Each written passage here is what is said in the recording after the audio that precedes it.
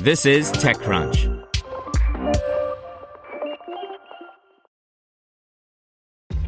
This episode is brought to you by ShipStation.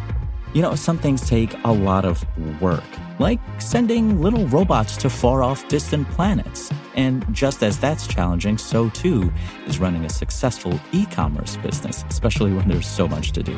So I want to introduce you all to ShipStation. Now, I love using ShipStation because of its easy-to-use dashboard, which makes managing orders and printing labels a breeze and super smooth. Oh, and the customer service is just out of this world. It's exactly what you need to help grow your business. Sign up for your free 60-day trial at shipstation.com/technews. That's shipstation.com/technews. Presented by the Salvation Army. In a year with fewer red kettles, help rescue Christmas for the most vulnerable. To give, ask your smart speaker to make a donation to the Salvation Army or donate at salvationarmyusa.org. JumpCloud raises $75 million Series E as cloud directory service thrives during pandemic. By Ron Miller. JumpCloud, the cloud directory service that debuted at TechCrunch Disrupt Battlefield in 2013, announced a $75 million Series E today. The round was led by BlackRock, with participation from existing investor General Atlantic. The company wasn't willing to discuss the current valuation, but has now raised more than $166 million, according to Crunchbase data. Changes in the way that IT works have been evolving since the company launched. Back then, most companies used Microsoft Active Directory in a Windows-centric environment. Since then, things have gotten more heterogeneous with multiple operating systems, web applications, the cloud, and mobile, and that's required a different way of thinking about directory structures. JumpCloud co-founder and CEO Rajat Bhargava says that the pandemic has only accelerated the need for his company's kind of service as more companies move to the cloud. Obviously, now with COVID, all these changes made it much more difficult for IT to connect their users to all the resources that they needed. And to us, that's one of the most critical tasks that an IT organization has, is making their team productive, he said.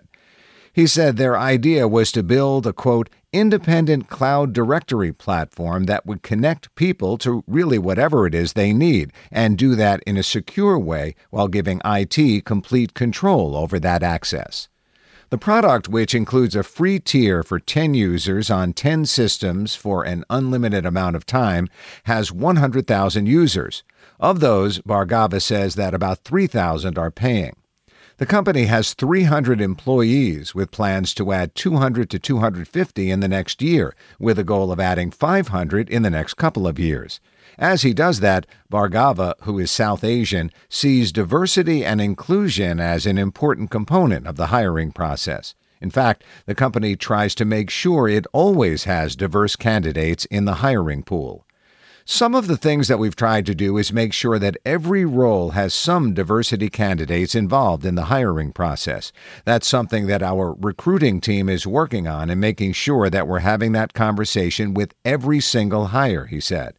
He acknowledges that it's a work in progress and a problem across the entire tech industry that he and his company continue to try to address. Since the pandemic, the company, which is based in Colorado, has made the decision to be remote first, and they'll be hiring from across the country and across the world as they make these new hires, which could help contribute to a more diverse workforce over time.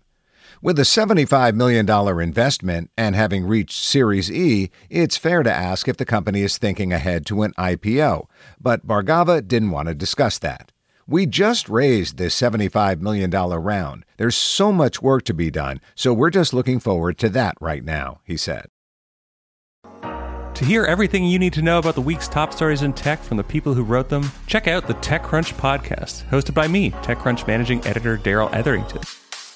Each week we go in-depth on 2 or 3 of the week's top stories from in and around the startup ecosystem. And I'll be joined by the TechCrunch experts who covered them. They tell us why the news is so important and what they think matters most to you, our listeners, whether you're just interested in tech or that's where you make your living. New episodes drop every Saturday morning, so be sure to subscribe to the TechCrunch podcast wherever you listen to podcasts.